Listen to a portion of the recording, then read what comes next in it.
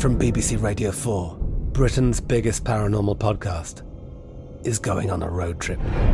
I thought in that moment, oh my God, we've summoned something from this board.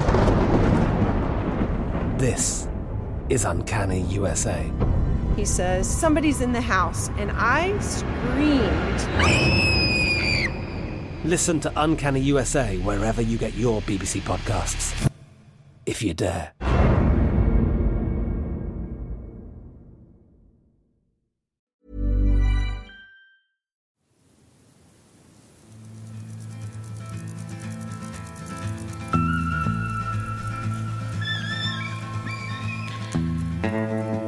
Hey everybody, welcome to Dan Snow's History Hit. Peering out from beneath his Stetson, steely-eyed, stern-faced, John Wayne looks out at a vast, arid landscape of great plains, rocky plinths shaped by the hot desert winds. He, according to my dad and the cowboy films he showed me, was the king of the American frontier, the Wild West tamed by his Colt single-action army revolver. The plots of these John Wayne westerns were fairly ridiculous, particularly in their portrayal of Native Americans, but the landscapes in which they were shot were very real. Monument Valley is instantly recognizable for its extraordinary rock formations, and it was the backdrop for endless John Wayne and John Ford cowboy movies. The movies draw inspiration from a remarkable period in US history in which the frontier of America, the frontier of the Republic, moved west. At the beginning of the 19th century, the USA was a cluster of states on or near the eastern seaboard.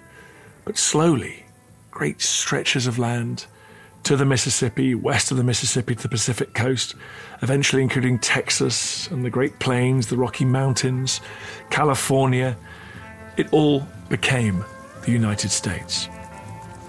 And into this ever-expanding space came men and women looking for adventure, for opportunity, and experiencing extraordinary hardship. It was a place where pioneers and trailblazers dared to dream, push the limits, sometimes won big, but often didn't. Of course, this land was already occupied by native tribes with their cultures and traditions, and they still exist. They're still rooted in these areas of the United States. And as the European Americans from the East Coast embarked on this westward expansion, they found themselves in bloody battles with native tribes defending their ancestral homelands. And indeed, they provoked the native tribes to fight battles between themselves as the amount of land they occupied decreased. But there were fascinating examples of these westward explorers coming to an accommodation with tribes, working alongside them, trading them, even joining them.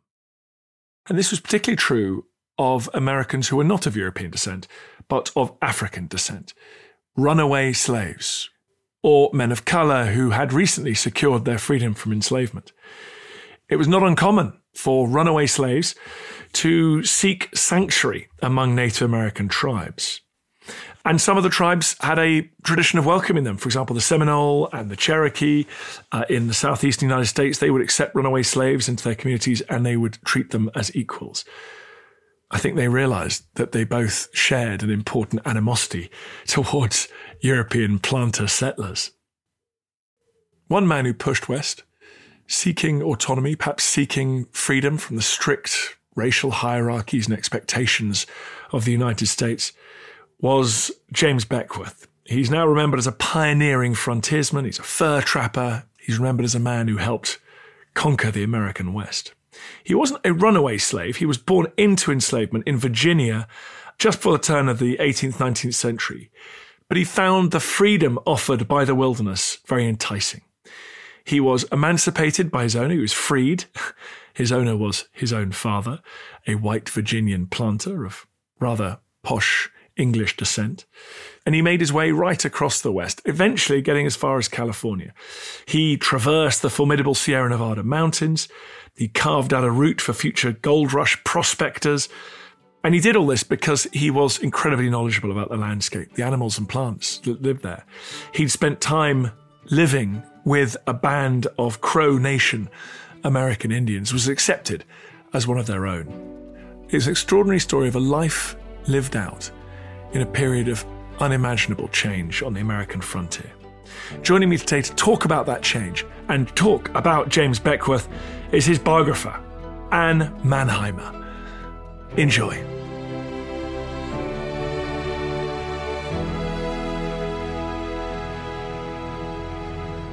Hi, Anne. Thanks for coming on the pod. It's a pleasure to be here. Thanks for inviting me. Let me start by just asking, first couple of decades of the 19th century, what do we mean by the West? What do we mean by the frontier? Well, the frontier starts around Missouri. James Beckwourth is born into Virginia. Virginia is closer to the east. It's fairly settled. Missouri is the beginning of the wilderness. West of Missouri is native country, Native American country, but it would have been considered unsettled by the Europeans coming into the United States. And those who want to escape from the cities are moving west. There are mountains to cross, the Rocky Mountains, the Sierra Mountains. There are plains with their freezing winters, freezing cold winters. Survival is tough, and the people who are moving there are equally tough. Well, I think no one symbolizes that more, has come to be an example of that more than James Beckwourth. So tell me about him. What's his early life like? Oh, my goodness. There are amazing stories. First of all, his mother, very little is known about her. She was an enslaved person, enslaved to his father. His father, James Beckwourth, came from a long line of fairly prominent people, but he was kind of a wild one. His grandfather, Jim Beckwourth's grandfather, James Beckwourth's father, was known to be wild and passionate and seemed to have some of the personality qualities that are known to belong to James himself. The family name was Beckwourth, by the way. James changed it to Beckwourth. Nobody knows why. But Jennings, James's father, served in the Revolutionary War. And some of James's earliest memories are of the old veterans sitting around their home in the living room, drinking brandy and sharing war stories. And he described how tears would come down the cheeks of the old veterans. And his father fought on the side of the Patriots, I'm guessing. Of course, yes. The Americans, yeah. And you mentioned him sitting in the parlor with these veterans chatting.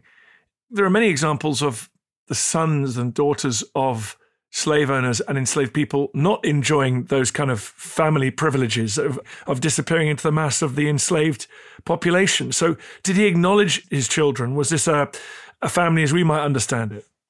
That's a very important point. Jennings, actually, according to James Beckwourth, Jennings treated his children from the enslaved women as family. James Beckwourth never spoke about himself as a slave. In fact, there were occasions where he referred to himself as white because, in fact, he lived in the white world. So Jennings took his family from Virginia, where James was born, to St. Louis. Fairly early on. James would have been about 5 or 6 at the time. There is evidence that Jennings had been married to a white woman, but there's no mention of her after the time that, or even around the time that Jennings left for St. Louis, Missouri. And as Beckwourth put it, he took his family and all 13 of James's siblings with him and treated all of them as family. How unusual would this have been? Very, very unusual. There's even some evidence that he moved to St. Louis so that he could live with James's mother in a long-term relationship. Obviously, it's not exactly an equal relationship, but there seems to have been some affection on the part of Jennings, at least. So this is so weird, like legally, he's both the father and the owner of these children? Yes. Certainly in Virginia. He would have been both the father and the owner. Throughout James's life, though, Jennings set him free. He went to court to emancipate James 3 different times. And I imagine that's because it was hard for people to believe that this Black man was a free man. And so James would have had to carry the papers with him. How did he end up heading west? Initially, he actually went to school for a couple of years, which was also very unusual for a Black person. And after he went to school, he was apprenticed to a blacksmith. They got in a huge fight that seems to have lasted something like 3 days. James went into hiding. The blacksmith never wanted to see him again. So he ended up telling his father he wanted to leave. And his father sent him off with a horse and a bunch of money. And James ended up signing on to a boat going up the Fever River. And that's basically where he learned a lot of his skills. He ended up at the end of the ride. He didn't like the boat ride. He thought it was boring, but he ended up being with a group of Native Americans from the Sac and the Fox tribes and learned how to hunt with them. And that's what got him started. Then he found an advertisement in the paper by a General Ashley, who owned one of the fur trading companies, one of the major fur trading companies. And he was going off into the wilderness, and James decided to sign up. Because what is the context of the time? We're still a little bit before the kind of mass migration of farmers into those Great Plains, right? This is far more about exploiting the fur extractive practices at the time and coming back to sell them. Is that right? I like the way you say it, extractive practices. Yes, indeed. This is during the height of the fur trade in the American West. So the fur trade, where pelts were gathered up to sell to people, mostly in Europe, beaver pelts in particular, were very expensive. But that trade began in the 1500s. It started in Canada, and it came to the States in the 1600s, so long before Beckwourth joined up. But the height of the trade took place from about 1820 to 1840. And Beckwourth signed up it's arguable whether it's 1823 or 1824. He signed up for General Ashley's expedition into the Rocky Mountains. And so, yeah, famously in Europe, everyone who was anyone had a beaver skin hat in this period. And so this must have offered great rewards but at the same time, these were hard things to trap and hunt and transport, right? So you had to be tenacious, you had to have knowledge. This was not an easy thing to head out into the frontier and get these materials. Oh, absolutely. And part of the problem was that the height of the season for trapping beaver tended to be in the winter. In the summertime, they took off. So James's first outing with this expedition, he probably went as a hunter. And the stories of starvation and deprivation and suffering are incredible to read. And very frequently, and this will come up when we talk about the relationship with Native Americans, they were saved by Native Americans who found them on the trails starving and would take them. James, for example, once went out with another there were very, very few Black mountain men, I think 2 or 3 at the most. But he and another one named Black Harris went out trying to find food for the trappers. So they would have been the hunters with the group. Went out trying to get food, couldn't find any, and ended up being brought to, I think it was a Paiute camp, and cared for there. And there they were supplied with food to bring back to the troops. So the interesting relationships between not only the races, but also the tribes and the trappers are fascinating social background. Do you think he felt that he had more freedom as a man of color, despite the harshness of the life on the frontier? Was he more able to chart his own path? Oh, absolutely. Absolutely. There's no question about that. But it was not only that. He also fell in love with the wilderness. It was a passion for him. And as he got older and would return to St. Louis, he would find it more and more difficult to be in a city. And not just because of the freedom, but also because of the open spaces that he missed. There was something wild in him that connected with the wildness in the spaces in the wilderness. You listen to Dan Snow's History Hit. The best is yet to come. Stick with us.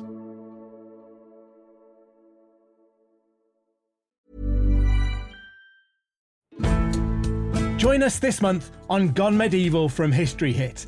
I'm Matt Lewis. And I'm Eleanor Yanaga. This April, dive into our special mini-series. With the help of leading experts, we're tracing the foundations of England by exploring the country's most powerful Anglo-Saxon kingdoms. We'll be looking at Northumbria, Mercia, and Wessex, as well as the rulers and their councils who helped shape a nation. Make sure to get every episode by listening and following Gone Medieval from History Hit, wherever you get your podcasts. Small details are big surfaces. Tight corners are odd shapes. Flat, rounded, textured, or tall. Whatever your next project, there's a spray paint pattern that's just right. Because Rust-Oleum's new Custom Spray 5-in-1 gives you control with 5 different spray patterns. So you can tackle nooks, crannies, edges, and curves without worrying about drips, runs, uneven coverage, or anything else. Custom Spray 5-in-1. Only from Rust-Oleum. When you make decisions for your company, you look for the no-brainers. And if you have a lot of mailing to do, Stamps.com is the ultimate no-brainer. It streamlines your processes to make your business more efficient, which makes you less busy. Mail checks, invoices, legal documents, and everything you need to keep your business running with Stamps.com. Seamlessly connect with every major marketplace and shopping cart. Schedule package pickups and see your cheapest and fastest shipping options from different carriers, with rates up to 89% off USPS and UPS rates. And with the Stamps.com mobile app, you can take care of mailing and shipping wherever you are. Make the same no-brainer decision as over 1 million other businesses with Stamps.com. Sign up with code PROGRAM for a 4-week trial, plus free postage and a free digital scale. No long-term commitments or contracts. That's Stamps.com. Code PROGRAM.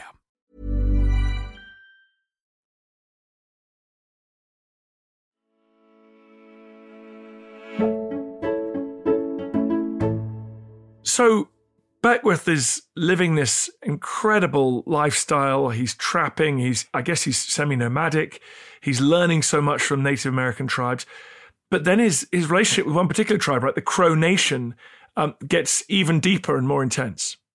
Well, certainly it starts with an interesting story where the Crow tribe was visiting. They were a friendly tribe to begin with, and an old trapper who could speak the Crow language fluently was being asked stories about Beckwourth's various adventures and battles, and he was responding and got tired of telling all the stories and then made up a story that Jim had been born into the Crow Nation and was captured by another tribe, by the Cheyenne, and then sold to the whites.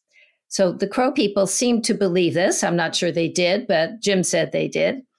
And he moved in with them. Now, there are a number of reasons why this might have happened. There was a capture where he was captured by the tribe, but it's unclear whether that was true or set up between him and another very famous mountain man, Jim Bridger. They both worked for a fur company, and there is historical evidence that the fur company wanted him in the Crow tribe so that he could get pelts for them, and also he owed them money, needed to pay back. So it's possible that this was a business thing, or it's also possible that he just wanted to leave for a while and become part of an Indian nation. He lives as an Indian? Absolutely. He learns the language fluently. He takes on their dress. He goes out with them on horse stealing raids, which was a major part of their life. And he lives with them for about not quite a decade. He becomes a chief. He marries a number of women along the way. He's adopted by a particular family. He has a child, one of the few children that he identified. This child's name was Black Panther, a little boy. And he falls in love. He has, in his autobiography, he has an entire chapter, I think, devoted to a woman warrior named Pine Leaf. He seems to actually have great affection for, and it reads like a fantasy, but there is some historical evidence that, in fact, she did exist. It was a long part of his life and probably one of the happiest times in his life. Did he still sell pelts and furs at this point to the whites further east? Presumably, yes. I mean, the Indians certainly traded with the whites and with the fur companies. It's unclear to me from the work that I did exactly how that worked, how that business relationship worked. Looking at his autobiography, he doesn't talk about it. His main historian, is a woman named Eleanor Wilson, who triangulated a lot of his autobiography with other accounts that were contemporary. And although these other theories about it being a business arrangement are certainly supported by documents, contracts, and IOUs, how that actually worked out, how that played out, in terms of exchanging money and pelts, it's not clear. Probably at the trading posts is where it happened, most likely. he would take the pelts to the trading posts, and there were members of the fur companies there, and probably worked out that way. He's also pushing ever further west, isn't he? Not at that point in his life. He stayed with the Crow tribe, and of course they would have been relatively nomadic, but they would have stayed on their territory. It was after he left that he started to move west. So eventually, though, he leaves the Crow. Why? Do we know why he leaves? There are a few reasons. In his time there, he engaged in a lot of wars between the tribes, intertribal warfare. The Crows had a culture of war, absolutely, but not necessarily of killing. But Beckwourth had learned to fight by killing, and he brought that with him. And then he talked about, he was in a few battles. The battles seemed to get bloodier as you read his autobiography, until there's a culmination of what's called one of the bloodiest battles that had occurred between the Crow and the Blackfoot. And the Crow ended up winning this battle, but Beckwourth was horrified by the treatment of the defeated tribesmen, because they would, it's a little difficult to talk about even. It was a terrible, cruel situation. And even Beckwourth was horrified by what happened. In addition, there's always a business thing behind this. The fur companies were getting upset because Beckwourth was putting more energy into war than he was into trapping. Pretty soon he was not rehired by the fur company. And he just felt he had been there long enough for both of those reasons, I think. And he ended up going home for a while, back to St. Louis. He's heading back out west pretty soon, though, right? He actually goes to Florida first. Back in St. Louis, he's recruited to go out to Florida, to the Everglades, and with the United States Army, and fight the Seminole Indians in a war that I believe is the only war that the United States government officially lost. But he brought his training with the Native Americans there, and he was very effective as a dispatcher. He would bring dispatches, which was a very dangerous job. But he only stayed there about 10 months. I think the mosquitoes might have gotten to him. Yeah, I don't blame him. Yeah, me neither. And that's when he started heading west. Why head west? Because of his friends. He had friends. One had been a former employer of his with one of the fur companies. And he ended up opening and managing trading posts with his friends in the Southwest, in Colorado. So that's heading west. He doesn't get to California for a while yet. He ends up managing several stores, marrying several different women.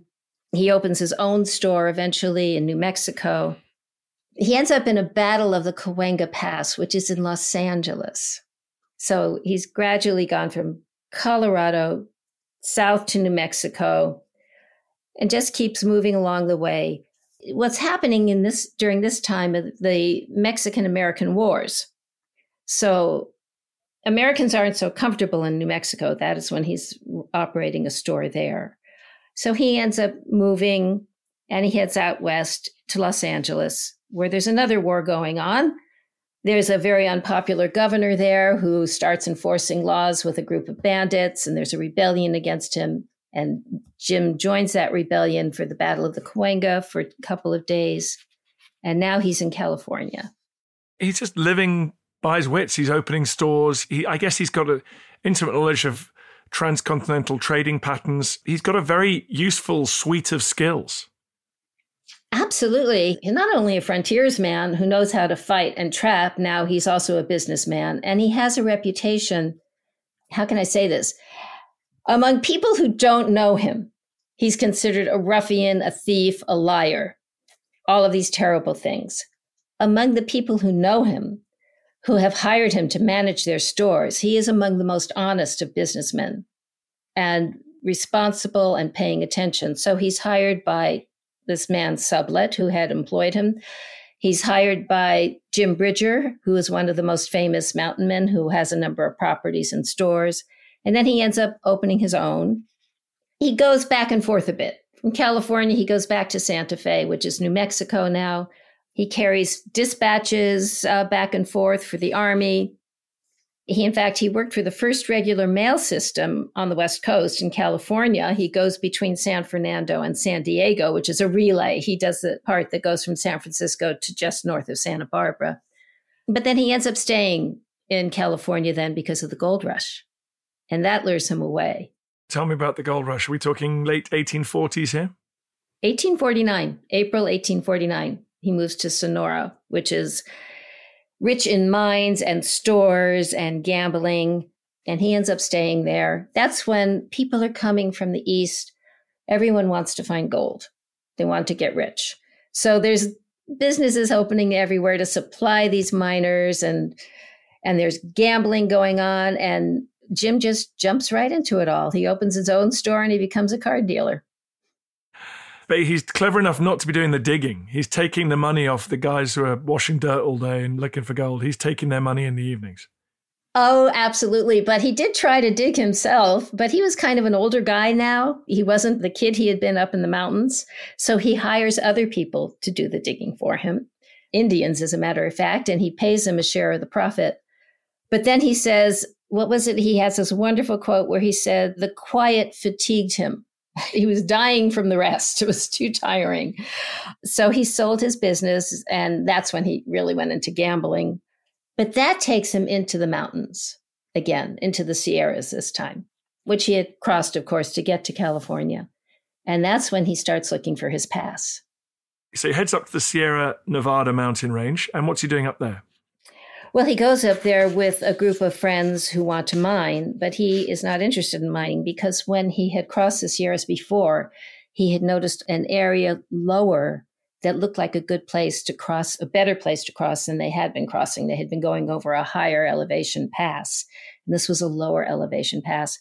And he noticed it. And he also noticed this beautiful valley. They actually went into this beautiful valley that he describes in such poetic terms in his autobiography.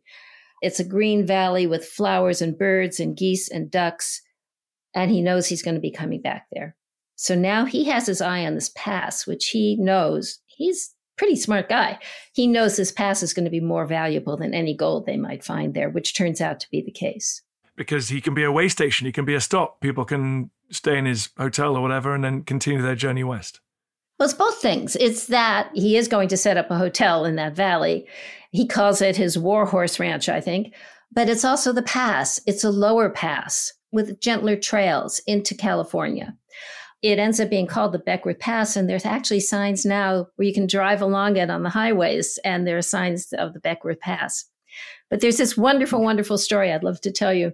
As he's looking and creating this pass into California, he goes off into the mountains by himself and he falls ill. And then a wagon train comes along and finds him, and they help him, and he agrees to take them across the pass. No wagons have gone on this pass yet. This is the first wagon train that will go on the pass. And they nurse him back to health. Among the people on the wagon train is a young girl named Ina Smith, who ends up becoming Ina Coolbrith. And I'll tell you more about her in a moment.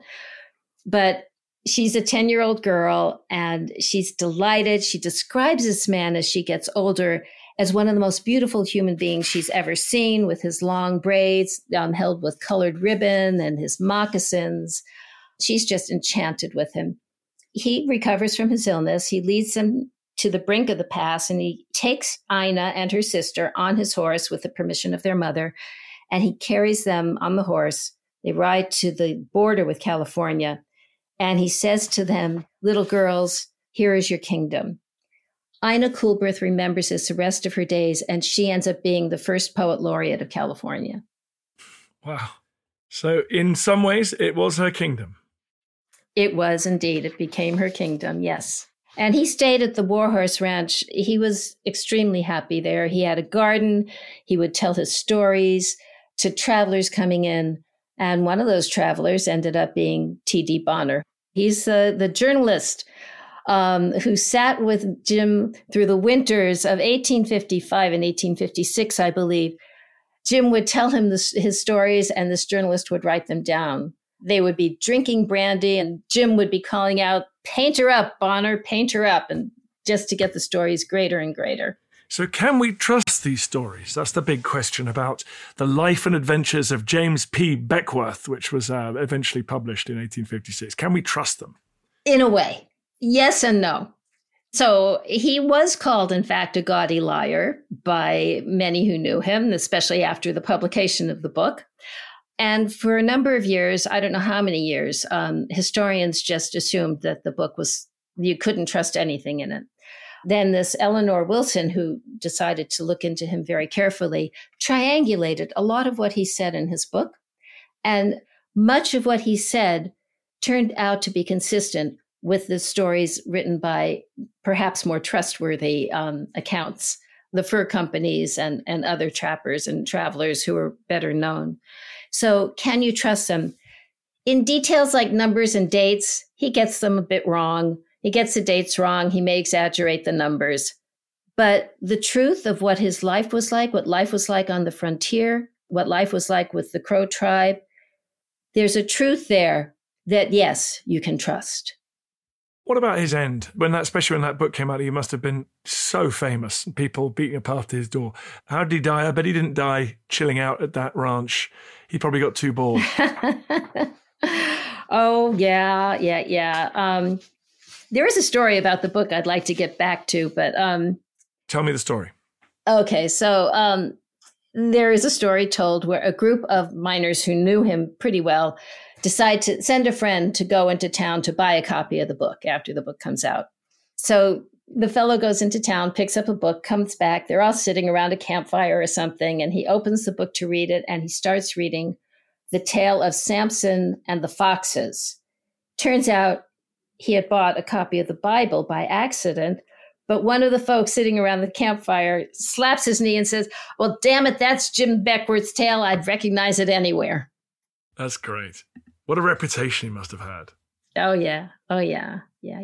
How did it all come to an end for the mighty Jim Beckwourth? Well, he does travel around a bit more. He goes back to New Mexico. He marries a few more women. He always, by the way, remembers that the woman warrior, her name was Pine Leaf, and also a couple of his young wives from the Crow tribe. He never quite forgets them. Or a sweetheart named Eliza. I think he remembers a number of them, but he marries a lot of women.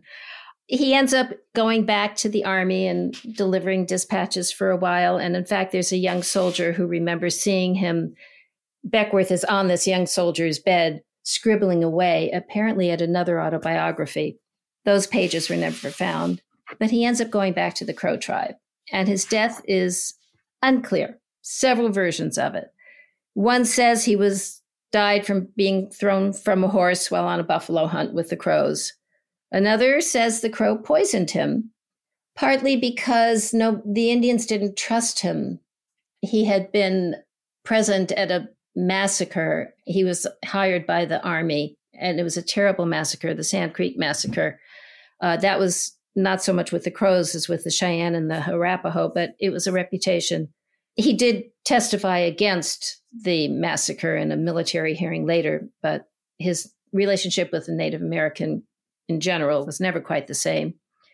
So there was a theory that the Crows poisoned him. But the most reliable theory, according to the historians, is that he grew ill on his way to the Crows and they cared for him, but they couldn't cure him. And he died in October of 1860, and he was buried by the Crow people. In his autobiography, he predicted that he would end his days there. He said, and I'm quoting him here, "There was at least fidelity, and when my soul should depart for the spirit land, he hoped that the Crows would paint his bones and treasure them so that he could find his final rest in the ever-flowering hunting ground." Amen to that. He lived through a time of extraordinary change on the American frontier. And he was part of it, absolutely. Well, thank you so much, Anne, for coming on the podcast. Tell me the name of the book. My book is called James Beckwourth, Legendary Mountain Man. Thank you so much. That was fun. It was fun. Thank you so much, Dan.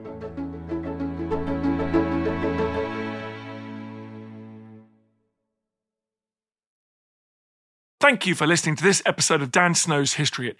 Please follow this show wherever you get your podcasts. It really helps us, and you'll be doing us a big favour.